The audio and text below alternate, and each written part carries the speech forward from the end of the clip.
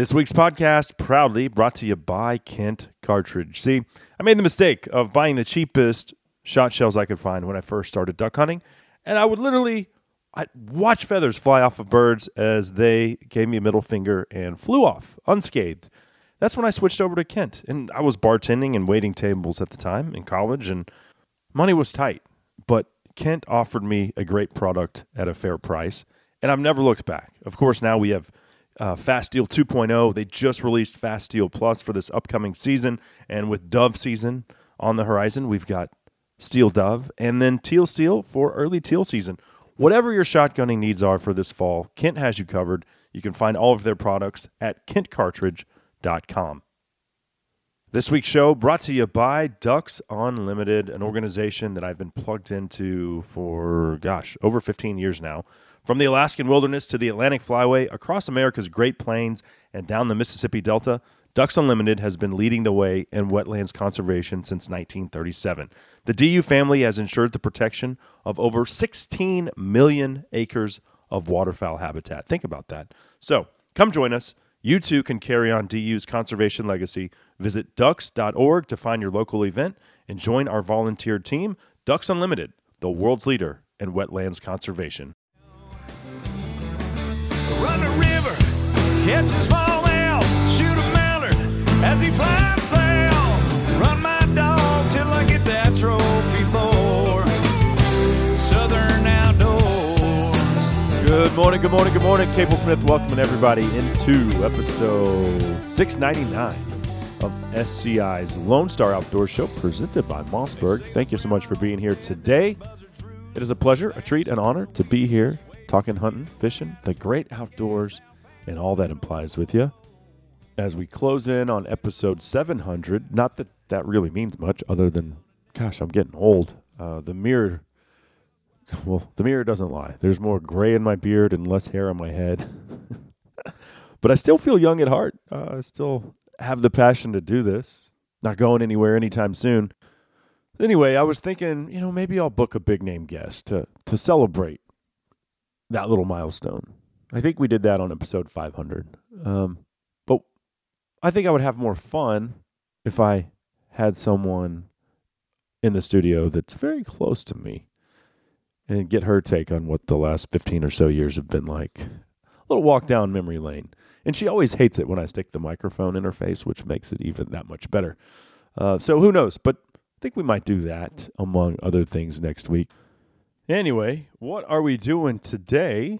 Let me tell you, you know what to do by now. Pull up that stool a little closer to the old campfire. Pour yourself another cup of that Black Rifle coffee out of Granddaddy's beat-up old Stanley thermos because we are ready to rock and roll. And joining us for the duration of the presentation is Ducks Unlimited's senior waterfowl scientist, Mike Brasher, making his return. Mike is well-versed on everything having to do with waterfowl and with duck season closing in quickly. Oh, and let me tell you this. I went out to the deer lease last week. We've got some stock tanks on the place. Oh, boy. Man, was I pumped. I saw a couple hundred birds. It was mostly pintails, widgeon, a few gadwalls, green-winged teal, and a bunch of ringnecks, unfortunately, but we'll shoot those too. We don't discriminate. JoJo doesn't care, and neither do I. But some beautiful sprigs. So an early migration pattern. But that was out in Knox County. But encouraging to see. And we've had so much rain on the heels of drought that, the tanks are full and they're overflowing to places where grass is growing, which is providing just all kinds of food for dabbling ducks. So super encouraging to see. And anyway, we're going to talk duck numbers with Mike. The Annual Waterfowl Survey that comes out at the end of August every year was quite concerning. Even the hardiest of species, mallards, their numbers were down over 20% across the board. So that raises some eyebrows. Not all doom and gloom for some of the less common species. Canvasbacks doing well. Pintails, which have been much maligned in my lifetime for sure, they actually showed a little bit of improvement. And then what about sea ducks. Does DU do any work with sea ducks? And what is Mike? And I don't think Mike specializes in sea ducks, but I am going up to the Chesapeake Bay area for my first sea duck hunt in December, and I wanted to pick Mike's brain on what is known about these birds. I imagine they're much harder to study, for sure. But yeah, we'll get into that, and then Mike does have something he wants to share regarding how you and I can get involved with a waterfowl research project this year, which I believe involves sending in, well, I don't know if it's the wing or what body part, but the organization that's doing the research will send you all that stuff. All you have to do is take that, whatever body part it is of the duck, and send it in. It's free. Everything, shipping, it's all done for you. But it's always cool to be involved and have a hands-on impact in conservation and wildlife projects and research. So, cool opportunity there. I'm certainly going to participate in it. But Mike will fill us in on what DU's got going on that front. So that's what we're doing today. It's going to be ducks. And, that's how I fell in love with hunting, was waterfowling. And, having the four-legged there with you and the camaraderie and the duck blind, there's nothing like it. So excited about today's show. Let's do a quick giveaway. Last week, I had a lot of you guys email in. It was like, you didn't give us the keyword to email in, so I apologize for that. I apparently told you what the prize was and then didn't tell you how to win it. Nevertheless, many of you emailed in anyway and just made up your own keyword, well, Orwell, or make Orwell fiction again. So Garrett Lindsay of Kingwood, Texas, congrats on winning last week's drawing. We're going to run it back this week for one of the Make Orwell Fiction Again hoodies. Again, it has the Lone Star Outdoors Show logo on the back. You can find it. If you want to just buy one, you can go to the link on the website, the viral style link there, or shoot me an email and I'll send it to you. But yes, just email the word Orwell. There's your keyword, Orwell, to Lone Star Outdoors Show at gmail.com. And if you haven't read 1984, do yourself a favor, because we are living in crazy times. How George Orwell could predict the future in the 1940s, it's beyond me. But we are living in Orwellian times. There is no doubt about that. Okay, let's knock out a break. Coming up next, it's All Things Waterfowl with DU's senior waterfowl scientist, Mike Brasher, right here on the Lone Star Outdoors Show. Whoa, let's get started. Who knows when we'll be parted? No time to be downhearted on this night. And let's play some good old music. My heart sure could use it. Live it up. Some say a silenced gunshot is the baddest sound out there. At Silencer Central, we have another favorite. It's the sound of silence delivered to your front door. When you buy from Silencer Central, we handle your application, set you up with a free NFA gun trust, and deliver your silencer straight to you.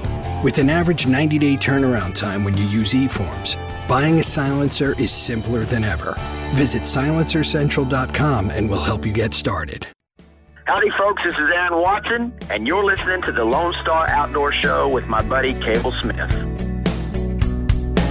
She keeps it all together, I always come unwound. She's cool, calm, and collected, I wanna paint the town. She's like a Sunday morning, I'm a dance all Saturday night. Hello, Aaron Watson, bringing us back on SCI's Lone Star Outdoors Show, presented by Mossberg. Cable Smith here with you as always. Thank you so much for dropping by today. We are all set to talk some waterfowl with DU's Mike Brasher. First, though, this segment is brought to you by SCI, the worldwide leader in big game conservation. Here's the cool thing that we are doing right now through, I think we'll run it through like the middle of December before we have to pick a winner. But if you are up for joining SCI, cool thing is you're going to be entered into an all-inclusive, that's lodging, food, the whole 9 yards, 2-day duck hunt at the famed Pipkin Ranch on the Texas coast. I will be there as well. And you and a buddy, you and your wife, your girlfriend, whatever, you'll be joining me on that hunt. All inclusive, the whole shebang. And it's only $65 to join SCI. Plus, when you use my promo code, and that's how we'll know that you're entered into the drawing for the hunt, it's just Lone Star 20. That saves you 20%. So, yeah, it's a no-brainer. It's a slam dunk. You want to be a member of SCI anyway, and here's your chance to join me on an incredible waterfowling experience on the Texas coast. So use that promo code Lone Star 20. If you are already a member, you can extend or renew your membership with that promo code, and you will also be entered. So that's how we're tracking it. Just Lone Star 20, and boom, your hat is thrown into the ring for a chance to probably be the highlight of waterfowl season for many of us. And I look forward to trading war stories and talking hunting and conservation with whoever wins around a campfire at the Pipkin Ranch. So take advantage of that by joining SCI. Okay, well, let's talk some ducks with DU's senior waterfowl scientist, Mike Brasher. It's great to have you back on. Hey, it's good to see you, Cable. Thanks for giving me the opportunity to get back on. Absolutely. How are things in Memphis? They're doing well. On this particular day, yesterday we had a power outage, and it lasted overnight. Thankfully, everybody got things back up here at headquarters late this morning. So we're back in the running. Right on. Well, typically we do something late August when the duck count numbers come out, but then I went elk hunting and life got in the way, and you know how it goes. So we figured we'd knock that out today, but then also talk about sea ducks. I don't know how much DU is invested in sea ducks. It seems like they're probably a lot harder to estimate as far as populations go. They are. Yep. I don't know. Yep, for sure. I don't know anything about them, but I'm going to hunt them in December. So I figured, let's find out what DU knows about sea ducks. So, but let's start with the puddlers and divers that every waterfowler depends on to make up the majority of their strap each fall. Yep. And there's some positive things. I'm looking. I have the Waterfowl Survey up right now. Yep. It's not great considering the normal puddle ducks. But I want to start with two species that it seems like for as long as I can remember, these two have been taking it in the shorts population-wise year after year. But they're up this year, and that is canvasback up 6% and 5% over their long-term average. And then this is still sad, but it's encouraging at the same time. Northern pintail up 24%, still 43% below the long-term average. But when you see a 24% increase over a 1-year period, that's encouraging. So what's going on with those two as we get things going here? Sure. We'll start with canvasbacks. They're obviously a diving duck. They breed in the prairie pothole region. Their population size I don't know if it has ever, the breeding population size, I'm not sure if it's ever gotten over 1 million. I didn't go back and look at sort of the historical record, but if it did, it's not going to be by much. It's a species that population size is pretty low. They, relative to some of the others, the habitats that they depend on are pretty stable. And as a result, there's not as much fluctuation around that population estimate from year to year. I mean, that's a good thing, but it means that there's not a lot of opportunity for, let's say, a great expansion in capacity from 1 year to the next. So that's why we don't. It's like 60. Let's just round it up to 620,000. That's right. Individuals estimated from the latest duck count. Yeah, that's not a lot of ducks. So, like you're saying, though, habitat's like the limiting factor. They're probably never going to get much over 1 million. Yeah, that's right. That's 620,000 in the breeding population in the spring, so it doesn't count for the ducks that they produce during the summer. They rely on these permanent, semi-permanent wetlands. They're overwater nesting ducks in contrast to a lot of the dabbling ducks, which are ground nesters. So their nesting habitat is so closely tied to the availability of those permanent and semi-permanent wetlands, and more so those kind of wetlands that have this vegetation around the perimeter, because when I say overwater nester, the hens will actually take cattail or bulrush or whatever the vegetation is and kind of bend it over and create a mound and then nest right on top of that over water. So they have some unique challenges in that regard, but basically it means that they're closely tied to the presence of those types of wetlands. When you look at a population change of 6% from one year to the next for a number down around 620,000, I don't have the confidence interval here in front of me, but my guess is if you looked at it statistically, that's not much different from what we saw last year. So you can consider that pretty stable.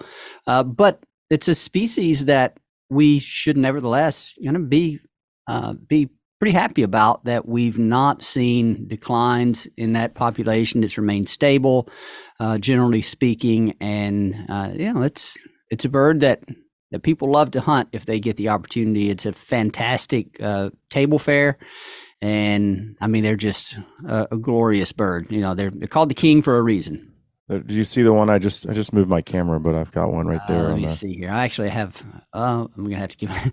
This is sort of a work in progress here. Yeah, I do see it. Yeah, I got it now. Yeah. So that was. People will crucify me, but I don't care about naming lakes. So that was on Cooper Lake here in Northeast Texas, probably 10 years or so ago.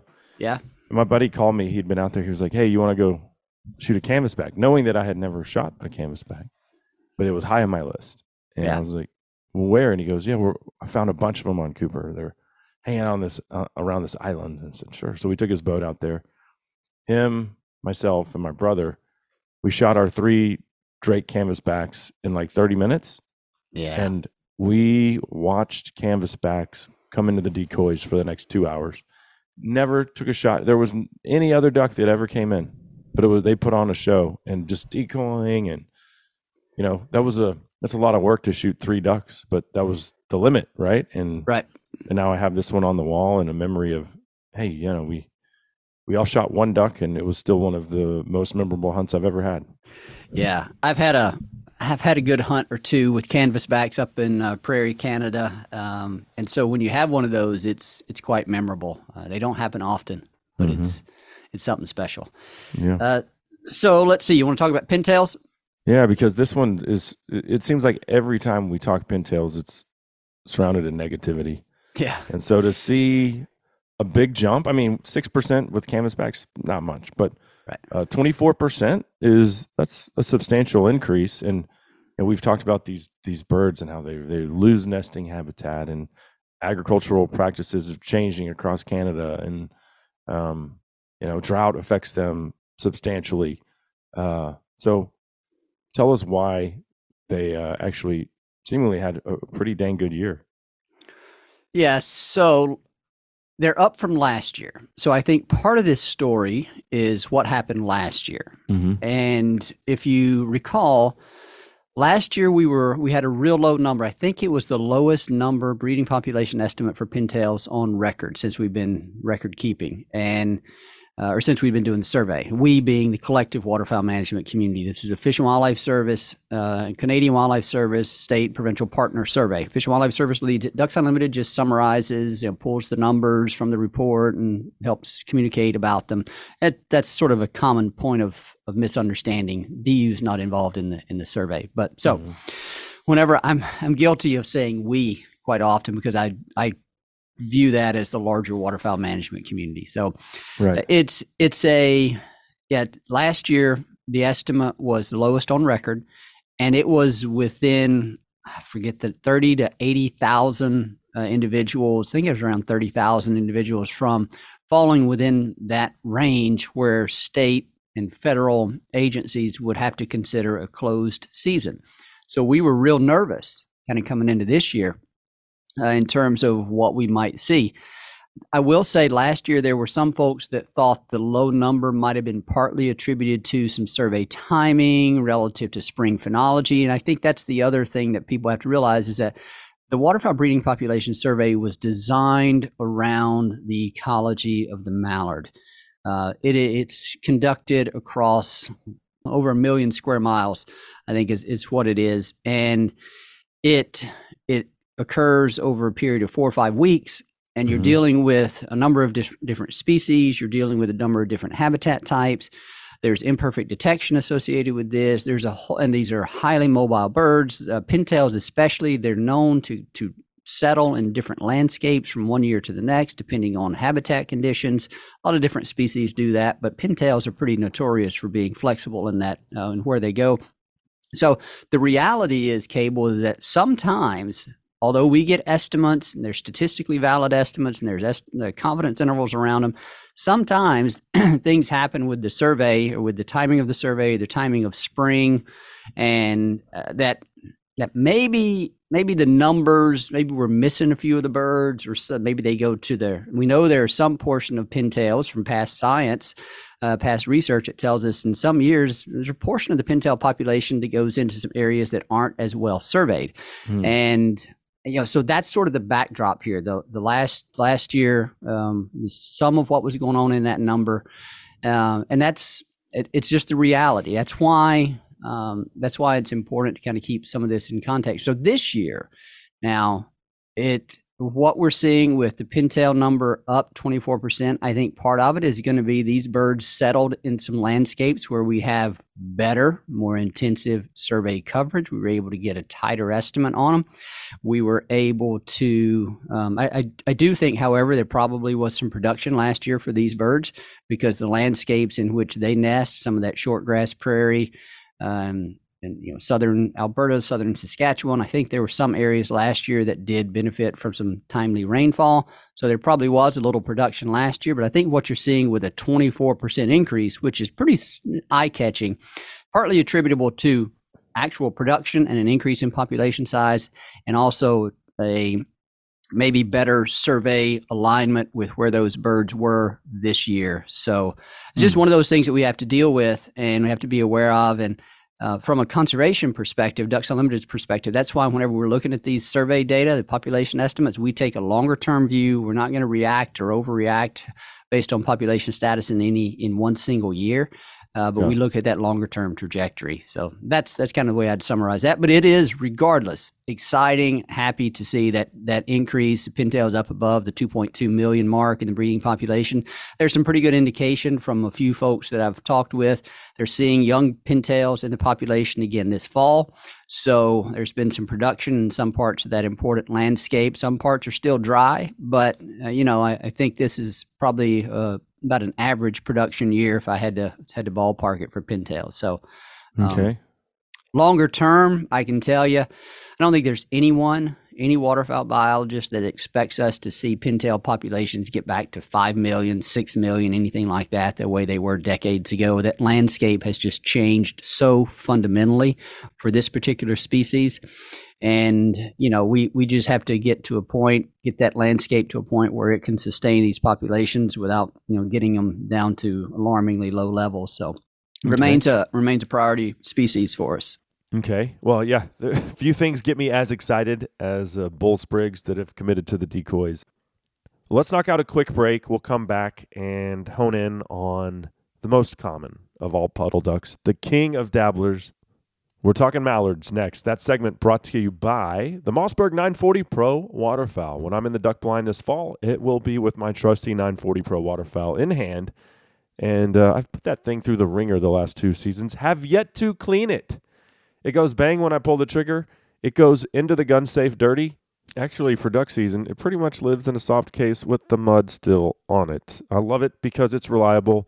It's affordable, and it is proudly American-made by America's oldest family-owned firearm manufacturer. You can find it at mossberg.com. We'll be right back on SCI's Lone Star Outdoor Show. Hero to us all. When we were raising cane and swapping songs. Chris Letzinger, online sales manager at Cinnamon Creek Ranch here, reminding you we're not your typical archery club. We're a one-of-a-kind archery facility with indoor and outdoor ranges, full pro shop, and 6 different 3D courses.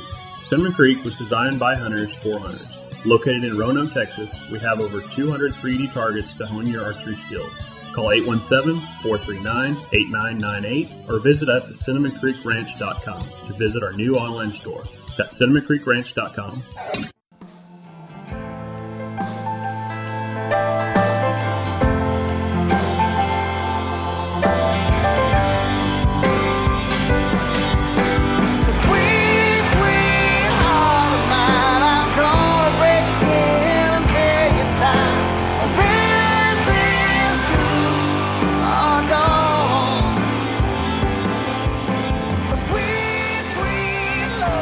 Favorites there from Whiskey Myers, bringing us back on SCI's Lone Star Outdoor Show. Stone. That one. I'm Cable Smith. Thanks for being here. Thanks to Mossberg, our presenting sponsor. And thanks to Big and J Whitetail Attractants for bringing us this segment. Here's a cool thing. I took some of that Hogs Hammer It. It's a liquid attractant. This was last weekend when I went to the deer lease and I saw all those ducks. Had lots going on. Was filling feeders, fixing fences. You know the drill. Least work days, and if I had a buck on camera that I wanted to bow hunt, I'd have been sitting in a pop-up. But moved a blind and got things squared away for the kiddos for the upcoming rifle season. And I did a test with the Hogs Hammer It by putting a little bit of corn on the ground and then pouring an entire bottle of Hogs Hammer It on that corn. I wanted to see how quickly the hogs would find it because it is an attractant that is scent-based.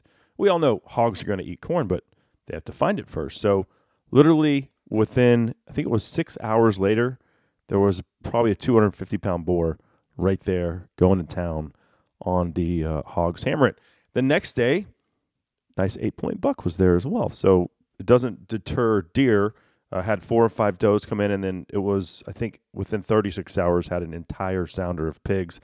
And this was a site that had never been baited before. Just on the corner of a wheat field. Was like, let's get an honest review here. Well, the stuff worked. There's no doubt about it. So check it out. It's Hogs Hammer It from our friends over at Big and J, and you can pick it up at Tractor Supply, Walmart, or at bigandj.com. Well, let's get back into the waterfowl discussion with our buddy Mike Brasher of Ducks Unlimited. Mike, we talked pintails, and just switching over to mallards here, I'm looking at their statistics from the Waterfowl Survey, and it is a little bit concerning when you look at their long-term average. So 2023, 6.1 million ducks counted, estimated. Last year was 7.4 million. So we're down 18% from last year, but then down 23% when you talk about the long-term average. And everyone thinks of mallards as the hardiest, most adaptable of American duck species. Why the negative trend on their population? Yep, that's a good question. And well, you have the answer, don't you? I'm not going to pretend to have all the answers. What I can say is that part of the issue, I guess, with a number of the declines that we've seen when you kind of piece them together over the past few years is the fact that it's been quite some time since the entire prairie pothole region has been in excellent habitat condition. By excellent habitat condition, I mean lots of full wetlands, lots of breeding wetlands available to waterfowl, to ducks. It's been a number of years since we've seen that from South Dakota all the way through Alberta. You look back through some of the drought maps over the past 4, 5, 6 years. There has been pretty much every year a significant portion of that prairie landscape that has been dry. That was the case this year. That was the case last year. North Dakota, South Dakota last year got some beneficial rain to end the tremendous drought, prairie-wide drought that we had in 2021. There was very little production from that prairie landscape in 2021, and that's sort of borne out by what we saw in age ratio data a couple of years ago. The age ratio data from harvest, hunters will submit their wings, and then biologists will estimate the age ratios in the harvest, and that gives an indication of production. I can tell you that last year, the index of production for many of those dabbling ducks was about twice of what it was the previous year. So there was some production last year, but it's been so long since we've had that entire prairie landscape wet for multiple years that it's not unexpected, shouldn't be unexpected, that we see these populations begin to sort of regress back to the mean. It's fair to characterize that prairie landscape as being in no better than average condition the past number of years when you look at it as a whole. And so we should expect these populations to gravitate back towards sort of mean status. Now, mallards this year, admittedly, to your point, are what do we say here? They're 23% below the long-term average. Mm-hmm. That's not average. That's below the average, right? It's one of the lowest, or probably the lowest estimate in about 30 years, if I remember that correctly, since prior to implementation of adaptive harvest management. That's right. We were surprised by that as well. And, despite that, we're still at 6 million mallards. Mm-hmm. Despite that decline, we still have 6 million mallards in the breeding population in the traditional survey area. That doesn't count the eastern survey area, which can add about 1 million birds. And we are down substantially from those record levels of the mid-20 teens. But yeah, despite those declines, still 6 million mallards in the breeding population. And that's a testament to just the remarkable, adaptability of that bird. We don't like to see a population estimate 23% below the long-term average. But again, given what I described about the number of years that it's been since we had that wet prairie landscape all across it for multiple years, I don't think we should be too surprised at what we're seeing with the direction in some of these. So we're at a point right now where we've been coming back down to some average levels, and I expect us, as long as the prairie landscape is in this sort of average condition, I expect us to fluctuate around those average numbers. I would hope that we see an increase in mallard numbers next year. Time will tell, but that's kind of what's going on there. The other thing that I'll say, and part of this is going to be reflected in that mallard number, when you look close into the survey, the Alaska estimates, and I think Yukon Territory estimates, were collectively, total duck estimates were down 50% from last year. That's odd. I'll just say that's odd. And I think that, and most folks that I've talked to think that's partly attributable to it being a very late spring in parts of that landscape. And that might have, again, been one of those deals where the timing of the survey may not have been perfectly aligned. It led to some redistribution of birds, but it's hard to believe that decline, that 50% decline in that survey area is exactly what's going on there, because last year, by most accounts, habitat conditions, breeding conditions were good. So there's some noise, I guess, is the point in some of these numbers. And that's, again, why it's valuable and critical that we look at these numbers over multiple years, and why we don't draw too many conclusions based on 1 year, because, we're sort of in the impossible situation of trying to explain why every up and down in these numbers for these migratory birds across over 1 million square miles of survey area. What is the second most common puddle duck in North America?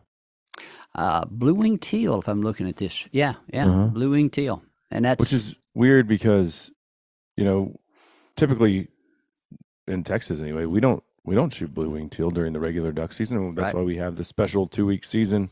3 weekends, early teal, and 99% of those birds are blue wingers that are headed towards Mexico or South America even.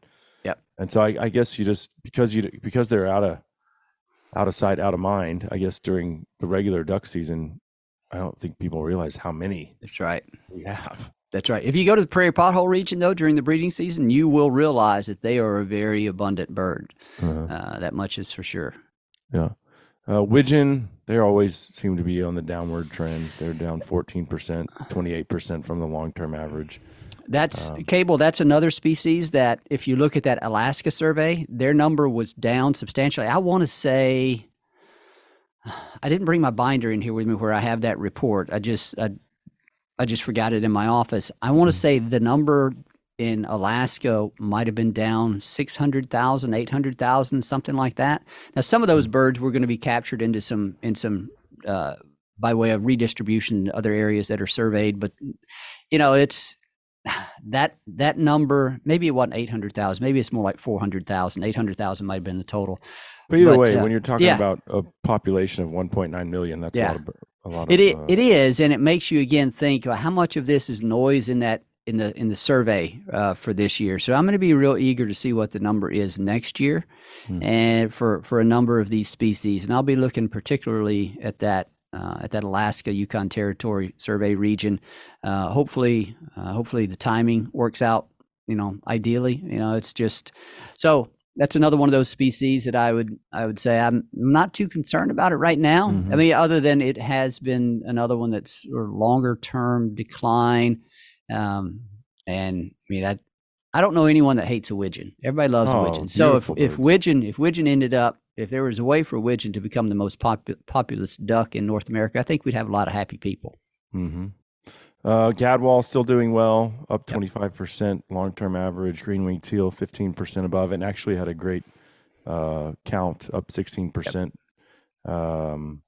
Blue-winged teal 2%. Like we said, there's still a ton of them. Mm-hmm. Shovelers doing well, and redheads up 27% over their long-term average. A little dip last year, but and then you see another one, kind of like the widgeon. The scaup always seems to be trending down. And I don't know if it's the nesting habitat in the boreal forest or what's going on with them, but only dropped 4% this past year, which that's really pretty insignificant, but still 29% down from their long-term average. But I didn't realize there were so many. You're talking about 3.5 million birds.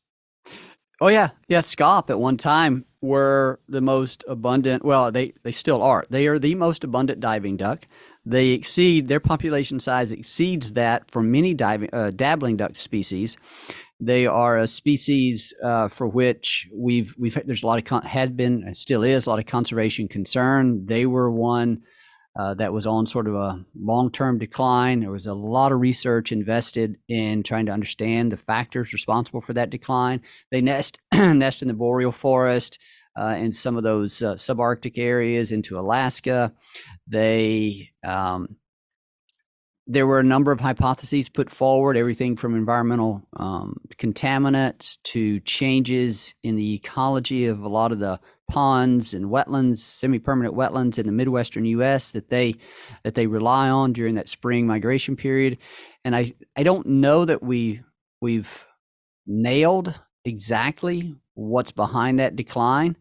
The good news is over the past few years, we've seen some relative stability in that population.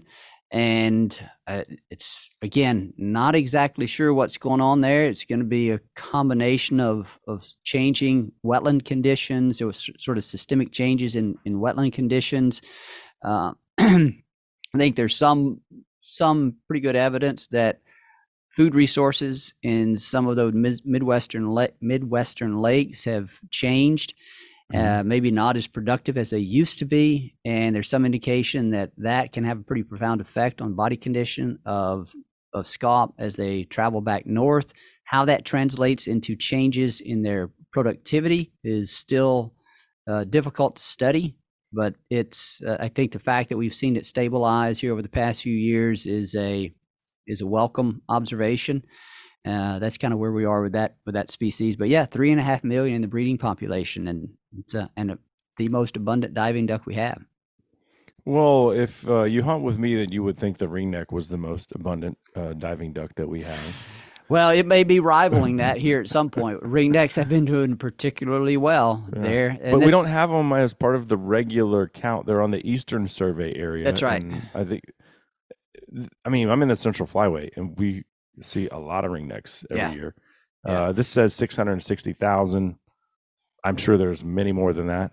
If this is just that, just the eastern seaboard, essentially. So it's that eastern survey area, and yes, there probably, man, I don't want to throw out a wrong number, but there's going to be probably over 1 million, or maybe even over two. I don't. There are estimates for ringnecks from that traditional survey area. They don't report them in that survey. I think just because they're little, they occur in lower densities. Just say it. Ringnecks are trash ducks, and nobody cares about them. I will never say that, man. Hey, you give me a ringneck that's real fat and got a lot of that white fat on it, man. I will not turn that duck down. I wouldn't say that all. either out loud. I didn't just say that. No, because they've saved so many hunts for me, and a lot of times I'm like, well, the dog needs work, and we've got ringnecks, so here we go. And they might not be the easiest to make edible, but when you slow cook a duck, they all tend to taste very similar. But no kidding, Cable. One of the best tasting ducks I've ever had was a ringneck that I'm pretty sure it came from Delta Marsh, feeding on sago pondweed. So much of how a duck tastes is tied to what it eats. I mean, that's obvious, right? But you see that also within a species. Shovelers are a great example. If you harvest a shoveler out of a rice field and all it's been eating is rice seed and maybe a few other bugs, and it's got that nice white fat beneath the skin, that's going to be a tasty bird. Mm-hmm. In contrast, if you shoot a shoveler off of some other kind of semi-permanent wetland or sewage lagoon, if somebody's brave enough to do shot that, them off of that, sure. And then you open that bird up and it's got that reddish orange fat, that's going to be an indication that it's been eating some of those aquatic and more of those aquatic invertebrates, and you're going to get a stronger taste. It is amazing. I mean, yes, it's amazing. It's not surprising that what a duck eats is going to determine how it tastes in large part. And ringnecks are no exception. I promise you, one of the best tasting ducks I've ever had has been a ringneck that had that thick layer of nice white fat on it. Had been eating a lot of submerged aquatics, and man, it maybe it's a little bit more of a crapshoot than, let's say, a wood duck. That's one of the things I like about wood ducks is they are so consistent. In my experience, in how they taste. Even more so, taste good. I know. I mean, even more so, more consistent than mallards, because mallards have such a diverse diet. You'll get some that have some of that orange fat. You'll get some that have that nice white fat. I think that's why I like wood duck so much. I know what I'm getting. It's funny, you talk about hundreds and hundreds of duck hunts in someone's life, and the ones that stand out aren't always the ones that you would think, oh, we shot 5 mallards and we each had a pintail kicker, Right. Now, one of my favorite hunts ever was a 2-man limit of Drake ringnecks on public water. It was me and my brother and my dog. Mm-hmm. And we were like, all right, fine, we'll just pick out the Drakes. And we had one of the best duck hunts we've ever had. Yeah. And they're pretty birds, black and white. To commemorate that hunt. And they're beautiful. Yep. Plumed out. And they decoy, sure. They come back around. You drop one, they'll come back around. I mean, who doesn't like that, Training wheel ducks. That's right. Yeah. Mike, we're going to knock out a quick break. We'll come back and get into something that I'm completely unfamiliar with. I don't think it's your forte either, but we're going to talk some sea ducks, see what we can figure out on that front. That segment brought to you by the Stealth Cam Deceptor. If you're in the market for a cellular camera, look no further. The Deceptor offers impeccable daytime images, but really shines under those nighttime conditions with no glow imaging. It's like HD photos at night. It's insane. You can pick one up at stealthcam.com. We'll be right back on the Lone Star Outdoor Show. Dim lights, thick smoke, and loud music is the only kind of life you'll ever understand. Let me tell you about the Armorsight 640 Contractor. It is the industry-leading thermal technology in a very user-friendly rifle scope. 640 Armor Core 12 Micro, made in the USA thermal core. It's got a 4-hour onboard recording, 4-hour runtime on a full charge, USB and Wi-Fi streaming, 8 user-selectable reticles and 6 color palettes, and the most user-friendly interface out there, because you're operating these things in the dark. So that's very important. You can find the Contractor, the 640, or its little brother, the 320, right there at armorsight.com. Looking for a thermal hog hunt near DFW? Then 3 Curl Outfitters has you covered, offering fully guided thermal hunts just minutes south of Dallas. Guide scout daily to put you on the bacon. Using thermal imaging technology to hunt feeders, crop fields, and river bottoms, you get unlimited hogs and no kill fees. Visit www.3curl.com. Also offering corporate hunts and food and lodging available by request. Book at 3curl.com or call 214-455-0940. Some gravy, and they wore blue bell-bottom jeans and platform shoes. They slapped at the insects while they laughed at the rednecks. They kept all the straight-laced businessmen confused. Cable Smith, welcome everybody back into SCI's Lone Star Outdoor Show, presented by Mossberg Firearms. Thanks for being here today.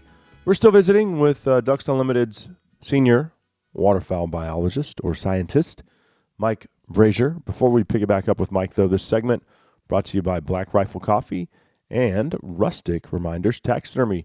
When you get that wall hanger worthy trophy this fall, you know who to call.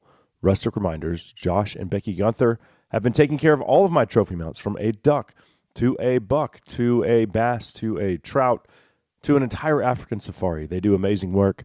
They answer the phone when you call, and you can find them at gr8mounts.com.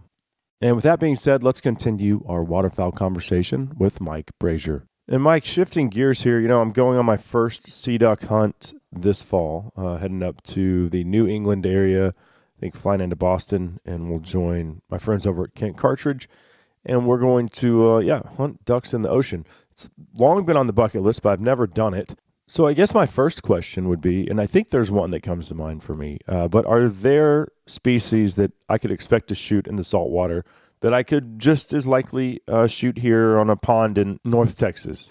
I think the answer to that's going to be yes. So I guess first, let's kind of define the sea ducks. And I will also go into this conversation saying I am not a sea duck ecologist. I am not a specialist on sea ducks. My understanding, my familiarity, my studying of sea ducks that's probably the weakest part of my waterfowl ecology repertoire, so to speak. Ducks Unlimited is about wetlands, so it's, historically, right? So I understand absolutely.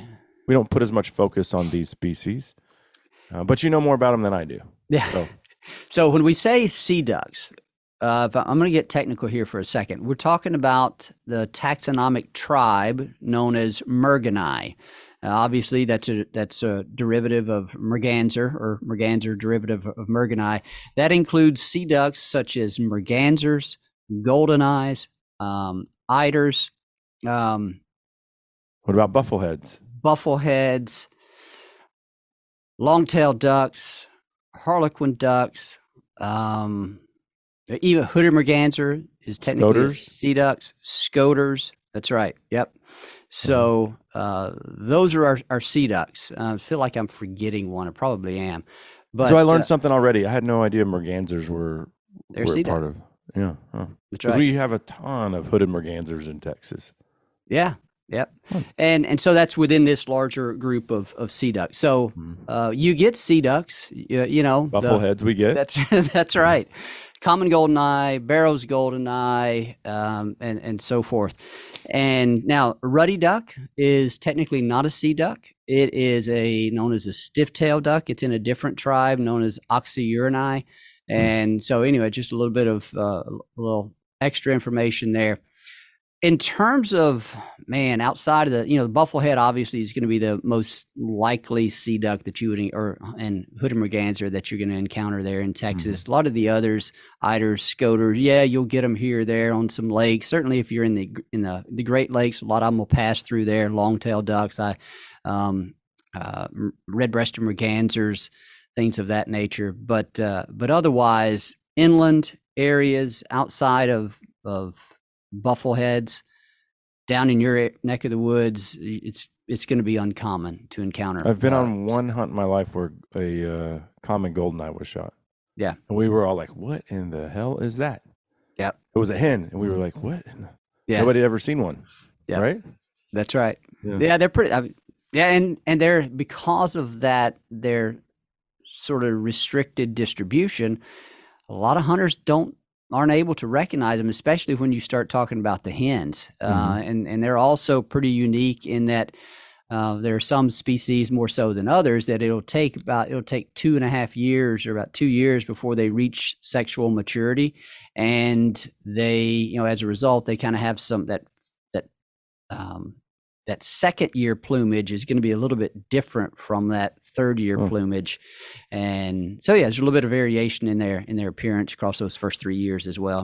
Adds a little bit of difficulty to identification. So what is being done within the waterfowling conservation community to keep tabs on their population levels? Because we have bag limits. It might be 3 scoters. I don't know. I'll find out when I get up there. And the reason why I don't know is because it's not relative to me or my hunting or anything else. Never done it. So I don't know what the bag limit is. Maybe it's only 1 long-tailed duck. No idea. But there are limits. So obviously biologists say, okay, this is how many we can shoot. Here's why. Where's that information, and who's keeping tabs on that? Well, I'm going to steer clear of trying to explain how harvest regulations are set for sea ducks, because I've not been involved in those conversations. Ducks Unlimited doesn't get involved in it. What I can tell you is that state and federal agencies do participate in and conduct a number of surveys. Some are similar to our traditional aerial surveys on breeding areas and on breeding grounds. Some of them occur on the wintering grounds because it's going to be easier to survey their populations during that time of the year when they're more concentrated. So there are a variety of surveys conducted across North America in strategic locations to try to get a handle on sea duck populations. Some subpopulations of sea ducks remain difficult to study, to survey, and I'm not the person to talk to about harvest regulation. I try to be very careful about not stepping into something that I don't know. No, that's all right. But you got to check with your local regulations and all that kind of stuff. And I don't know. Trying to think in how much it talks about sea duck harvest regulations, even in the adaptive harvest management report that comes out. I don't think it references much of that at all. That's they're like this mystical thing that exists on the coast but us inlanders don't know diddly squat about. Well, that's right. Yeah. And the flyway, the flyway councils, flyway tech sections work closely with U.S. Fish and Wildlife Service and then Canadian Wildlife Service on their side of the border. They do collect data and use the available data to inform their harvest regulations, just the same as we do for all other species. So have you been sea duck hunting? Yes, I have actually. It was in Alaska this past year. I guess this was a sea duck hunt. I went up there and we were there primarily, we were out at Cold Bay, Alaska. We were there primarily to hunt brant. We ended up hunting brant and doing well. Then we also went out one morning to target harlequin ducks. Now that's a duck that is pretty difficult to make taste good. It's my understanding. But they are an absolutely gorgeous bird if you get a nice drake. And that was one of the things I was after, is I wanted a drake so I could get it mounted, and went out in a layout boat and ended up knocking down two drakes, and I got a third one. It was the 4 bird bag limit on those. And I got a third one down, and so then I motioned to the tender boat and said, come pick me up. I'll trade out and let somebody else get in here. And before he could get out there, another drake comes flying by in a flock, and so I was like, well, okay, I'll drop this one too. So I ended up with 4 beautiful drake harlequin ducks. That was quite a highlight, So, nice. But other than that, I've never been eider hunting. I've shot a scoter. I've shot a red-breasted merganser. I've shot a long-tailed duck, obviously bufflehead, hooded merganser. So I've killed sea ducks before and hunted sea ducks, but not on the type of sea duck hunt that you're talking about, where you're going to be going like the North Atlantic or Atlantic Canada. We're going anything mostly like that. for scoters and long-tailed old squaws, historically, as they once were called. Yeah. With a drake old squaw is what that would be the one that I'm after from a collecting standpoint. Yep. Yeah. That's an interesting bird that, its plumage during winter, whenever we see them, it's gorgeous, right? But then it's a bird that once it gets to the breeding grounds in the spring, it turns black, or it turns black. It molts into its breeding plumage, and it looks entirely different, which is in contrast to most of the other ducks that we have, where the way a mallard appears in January, February is the way a mallard appears all the way through May. And that's not the case for the long-tailed ducks. I don't know enough. I'm going to confess, I don't know enough about the molt ecology, or the molt, the molt process for that birds. Again, revealing that I'm not an expert on sea ducks. There are a lot of people out there that are, and some folks on DU staff have done a lot of work with sea ducks. But they're hard to study. And as you were kind of alluding to earlier, there's not a lot of conservation work that we can do for sea ducks, at least direct program wise. Now, there are probably some policy efforts when you start to understand trends in some of their important food resources. Obviously, there's harvest regulations, and concern for overharvest of that group of birds is particularly high on the list of things to be on the lookout for, because they're long-lived species. They're not like a blue-winged teal, where it's this continuum of R selected to K selected. I don't want to get too much into the ecology of this, but there are some species that have high reproductive rates, high mortality rates. They reach age of maturity or sexual maturity in their first year in their first summer. Then there are species like sea ducks, which a lot of times will take a couple of years to reach sexual maturity. Ecologically, historically, they have longer lifespans, and they have lower reproductive output. For species like that, there's inherently, I don't know if you hear that ding, and I apologize if you do. I've got some messages coming up. There are species that, for which harvest, if it's not tightly regulated, in the context of the available information, there's greater risk for overharvest for those species. So that's an issue there. But that's all in our flyway system and our federal state partners. So you mentioned a duck earlier that I don't think many waterfowlers pay any attention to, and that's the ruddy duck. And I've shot a couple of those in my waterfowling career, and they're just like a little tiny round butterball, but they're never plumed out. I think that correct me if I'm wrong, but doesn't the ruddy duck actually go into breeding plumage later than most of the other species? It does. So you're never going to legally shoot one that's going to be fully plumed out. So if you have one on your wall that's plumed out, you're a poacher. It would at minimum cause me to ask some questions. It's like, what's the story behind that bird? But it really does turn into a beautiful drake. It's like this orangish reddish color with a blue bill. It's like nothing else out there. The only thing better than their appearance when they're in that breeding plumage is their behavior, their breeding behavior. I don't know if you've ever been to the prairie pothole region and seen them, but they're also one that's they're overwater nesters. They nest in these permanent, semi-permanent wetlands. They have an elaborate courtship display. The male's bill turns this bright baby blue. Yes, it does this bubbling display where they kind of puff up. They have air sort of naturally in their feathers, and then the male will. And I'm not gonna try to imitate the ruddy duck, so don't even ask me. But they'll pump their head up and down, and then they're basically beating the bill on their chest and forcing those air bubbles out of their chest and onto the water, and then they do a little grunt, and they stick their head out, and then they stick their butt out, and so it's their tail feathers are erect and their head is erect, and they do this bubbling display and trying to court those females. The other interesting thing about ruddy ducks is they're one of the only duck species in North America, if I'm getting this right, that is known to practice what's called polygyny.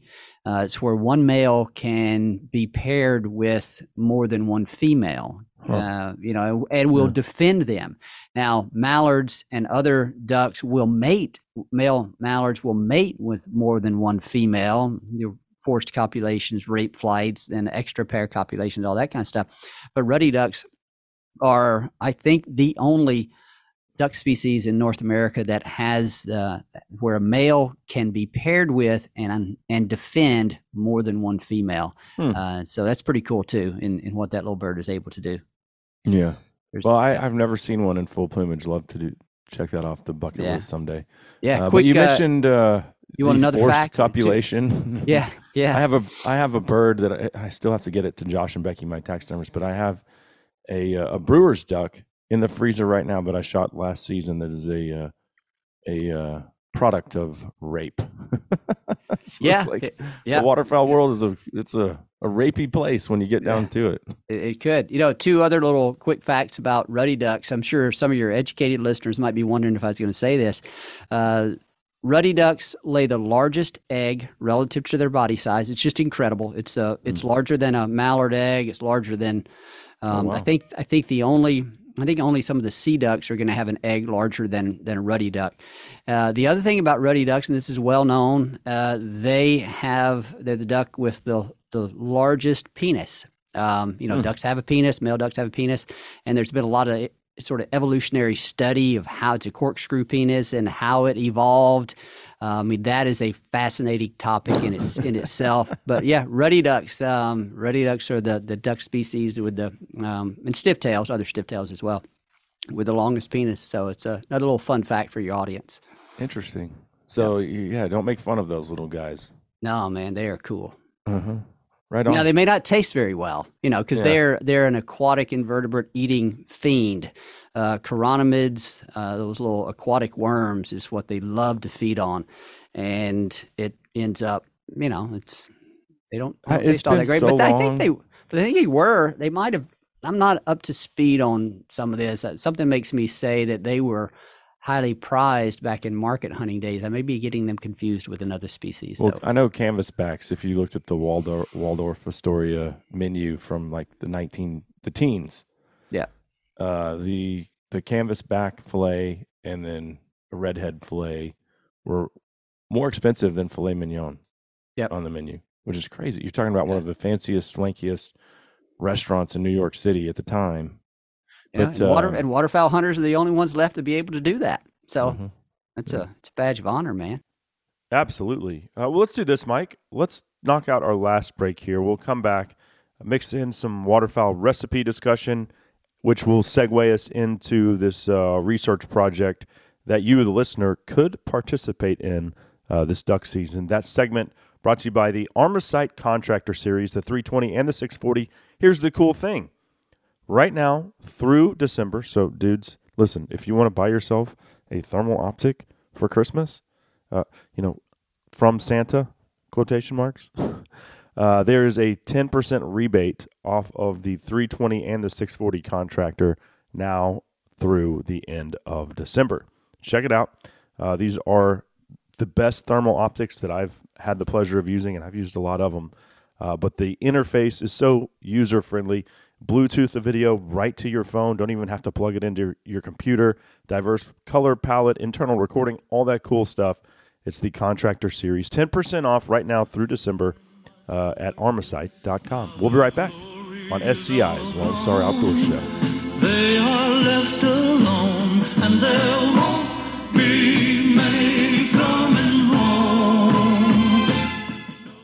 In the market for a compact track loader? Check out the Bobcat Advantage, where Bobcat track loaders squared off against other brands in a variety of tests and challenges. Whether you're looking for performance advantages, uptime protection, or quality design, Bobcat compact track loaders are the best built machines in the industry. But don't take our word for it. Watch the videos at bobcatadvantage.com or see Bobcat machines in person at one of our 9 North Texas locations. Visit bobcatofnorthtexas.com or call 469-586-0000 today.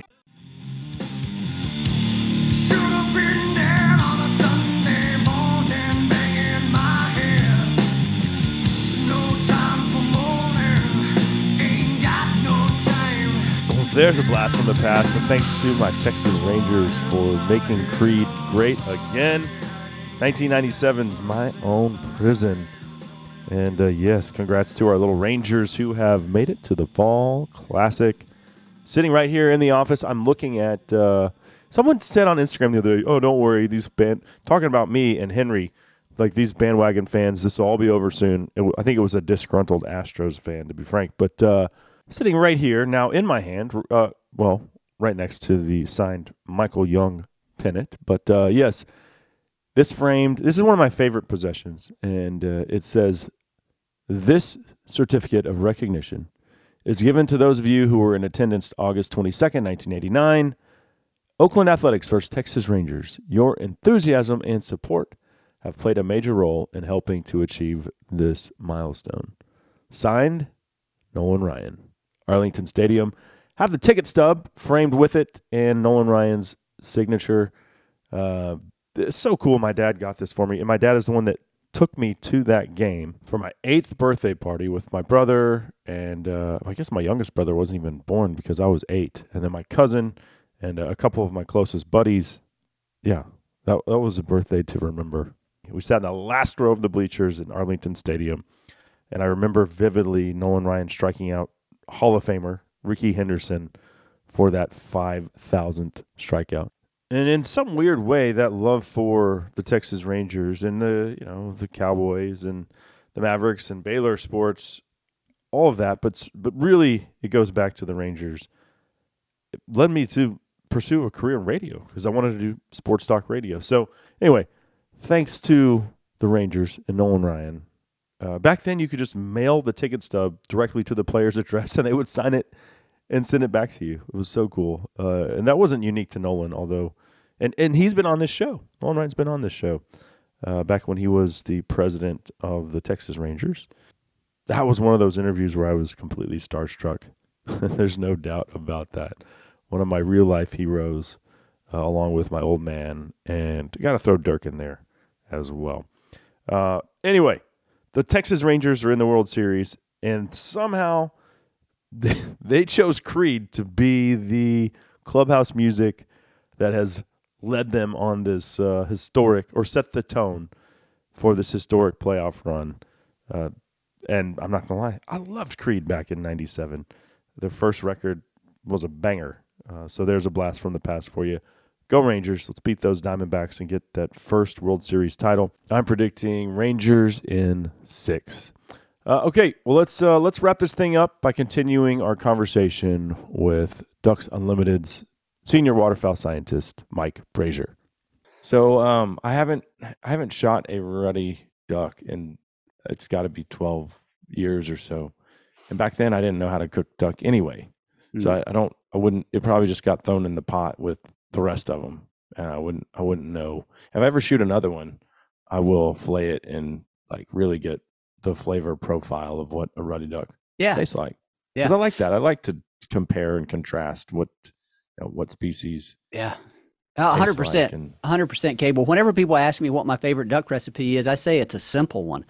And I like it simple because it's quick, and also because it retains the individual flavor profile of these ducks. Differences between species, but also differences between individuals within a species.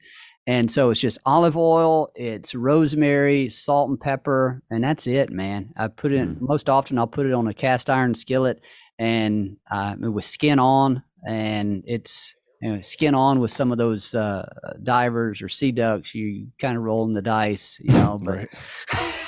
but it is what it is, right? If we're talking about wanting to taste the individual flavor profile on these ducks, then you got to have that. And it's just another one of the fascinating things about this group of birds is that they're all different. They're different in so many different ways, and what their populations need, what they need for breeding, how they taste, what they eat, etc. It's pretty cool. You ever tried eating their tongues?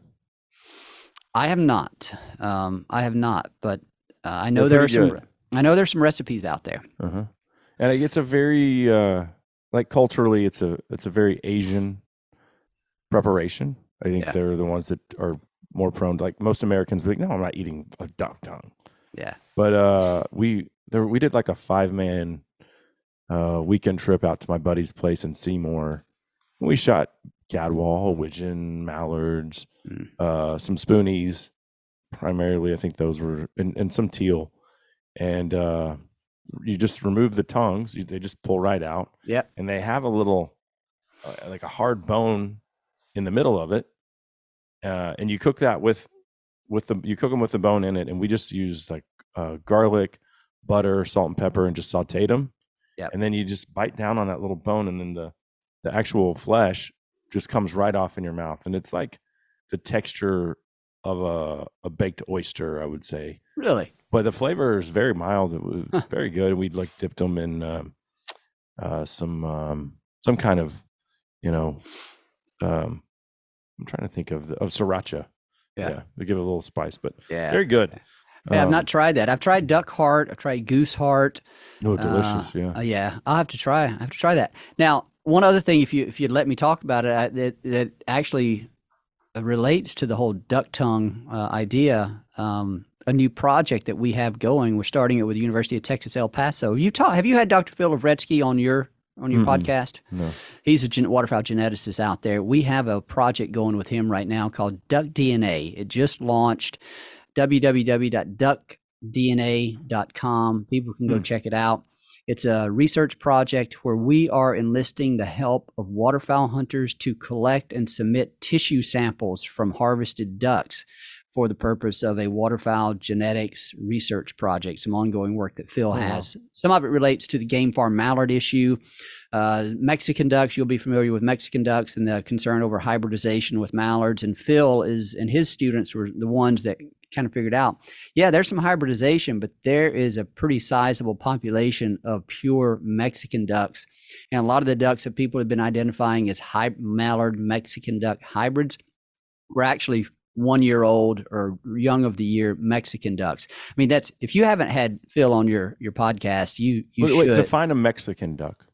Well, it is a mallard-like duck, but it's related to the mallard, it's related to the black duck, it's related to mottled ducks, but it is genetically a unique species, taxonomically a unique species. The American Ornithological Society recently, in response to some of Phil's research, did change their designation of it from being a subspecies of the mallard to being its own species. Huh.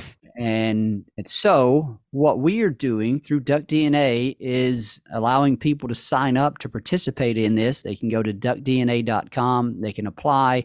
We're drawing names. We're going to draw for about 300 participants, 300 hunters to participate, asking each one to collect tissue samples from 5 harvested ducks, focusing on the mallard-like ducks, mallard, Mexican duck, black duck, mottled duck, and any hybrid. It's the other kind of angle here. Any kind of hybrid or other interesting duck. The reason it relates to your discussion of a duck tongue is that's the tissue sample that we're asking people to cut and put in these vials and then mail back in. Just a 1/4-inch piece of the tongue of the ducks that you're submitting for sampling, for analysis. That gives Phil these tissue samples from all across the U.S. We're going to try to get samples from 1,500 ducks, and then he's going to do the genetic analysis on it, and then we're going to return to the participating hunters certificates of genetic analysis. Some of them will be certificates of purity, telling them how pure of a mallard it is. Is it 99% pure wild mallard genes, or does it have 60% game farm mallard genes in it?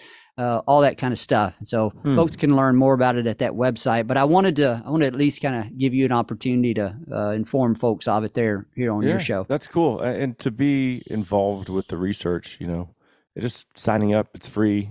That's right. You're a part of that. That's a pretty cool thing to do. That's right. It's free because of support from our sponsors, generous sponsors. And hunters have been participating in data collection, waterfowl management as long as we've been doing all this stuff. So band recoveries, harvest surveys, this is just another way. I don't believe in bands. I mean, they exist. You can deny them, but they exist. Not for me. They don't. I've seen thousands of ducks killed, thousands. And I have never seen you got to be kidding. Been on a hunt where a banded duck was shot. You have got to be kidding me. No. No, that's why I think people just buy them online and just slip them on the thing. And isn't that amazing? I know some people, some DU staff that have like you killed thousands of ducks in their life, and maybe have killed only 1 or 2 birds with a band.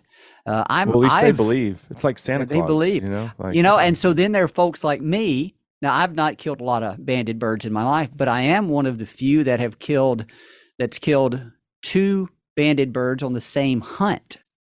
4 Drake mallards, 2 of which had a band. Same location. They were banded in totally different geographies. Oh, wow. And I mean, obviously, there are a lot of people that have done that, and there are some people that have harvested more than 2 banded birds in a single hunt. But it's just there's still some interesting aspects of that. The fact that and it's got to be related to where we're banding these birds, and like the source of the birds that you've been hunting and harvesting, probably coming from an area that's not heavily banded. Yeah, I just don't believe in it. Okay. I mean, I was on Lake Ray Roberts on Thanksgiving Day when this was a decade ago, and it was me and a couple buddies, and my other buddy was hunting a different area that we've both hunted, and I think we had a good hunt. We maybe shot 12 ducks or so between the 3 of us, and he texted me. He's like, "I shot 1 mallard. It was banded." I'm like, "Son of a gun!" He's like, "Right around the cove from us, Yeah, right. But I'll believe it when I see it. Okay. So. Yeah, that's a great thing. That's a great thing, man. You're free to believe what you want to. It's America. That's right. That's right. And I've also learned a long time ago that I can't change everybody's mind. I don't want to change everybody's mind, Yeah. Well, I hope this is the year for you. Yeah. We'll see. You got to let me know if it is. I will. Oh, you'll be the first one. Like, okay. Mike, they exist. Yes. Santa's real. All right. Well, hey, I appreciate it. Thanks so much for the time today, Mike. Always great happy talking to do it. ducks with you, and hope you have a great season. And we appreciate everything Ducks Unlimited does. Appreciate it, Cable. Good luck on that sea duck hunt. I'd love to hear how it goes, and I hope it's a memorable one. Yeah, I'm stoked about it, and I'll be in good company with the guys over at Kent Cartridge. Thanks again for your time today, Mike, and all that Ducks Unlimited continues to do as the leader in wetlands conservation. Thanks, Cable. You too. Thanks for all you do. So there you have it. DU's senior waterfowl scientist, Mike Brasher. Always a pleasure talking ducks with Mike. That segment was brought to you by All Seasons Feeders and my friends over at Numa. It is the outdoor apparel that I put my name behind. Numa is a Texas-based company that, like myself, believes that the Second Amendment is absolute. So if that's a mantra that you agree with, why don't you stop looking out west at those companies that, you might not philosophically agree with some of their takes. I know I don't. There's no doubt about that. Plus, Numa has the best warranty in the business. Literally, there is a lifetime guarantee on all of their hunting apparel, including the Pathfinder pant and the Palisade puffy jacket, 2 of my favorites. You can find their entire lineup of hunting apparel and accessories right there at NumaOutdoors.com. Use that promo code LoneStar20 when you check out, and you'll save 20% off your entire order. Unfortunately, we got to go. Got to get out of here. Flat out of time. Thanks to Mike. Thanks to all of our sponsors for making this show possible. Thanks to you, the listener, for being a part of SCI's Lone Star Outdoors Show. Until next time, I'm Cable Smith saying, go Rangers, and y'all have a great week in the outdoors. I like Texas. Well, ain't it fine here? Like to pick my guitar down at Old Green Hall and drink that Shiner Bot beer.